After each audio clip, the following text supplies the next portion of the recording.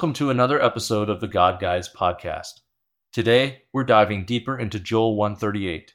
The verse states, "Yet even now, declares the Lord, return to me with all your heart, with fasting, with weeping, and with mourning." This verse is a powerful reminder of God's unwavering love and mercy towards us. It tells us that no matter how far we may stray, no matter how many mistakes we make, we can always return to Him. God is always ready to welcome us back with open arms. The act of returning to God isn't always easy. It may require fasting, weeping, and mourning.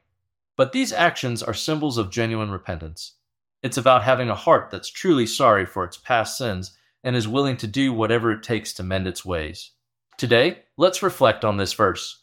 Think about the times when you've strayed from God and the steps you've taken to return to Him. Remember, it's never too late to return to God's love and mercy. And finally, a call to action. This week, let's commit to returning to God with all our heart.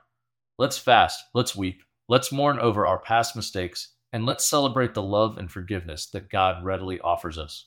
Join us again tomorrow as we continue to explore God's Word. And if you haven't joined the God Guys community yet, do so by visiting our website at godguys.org.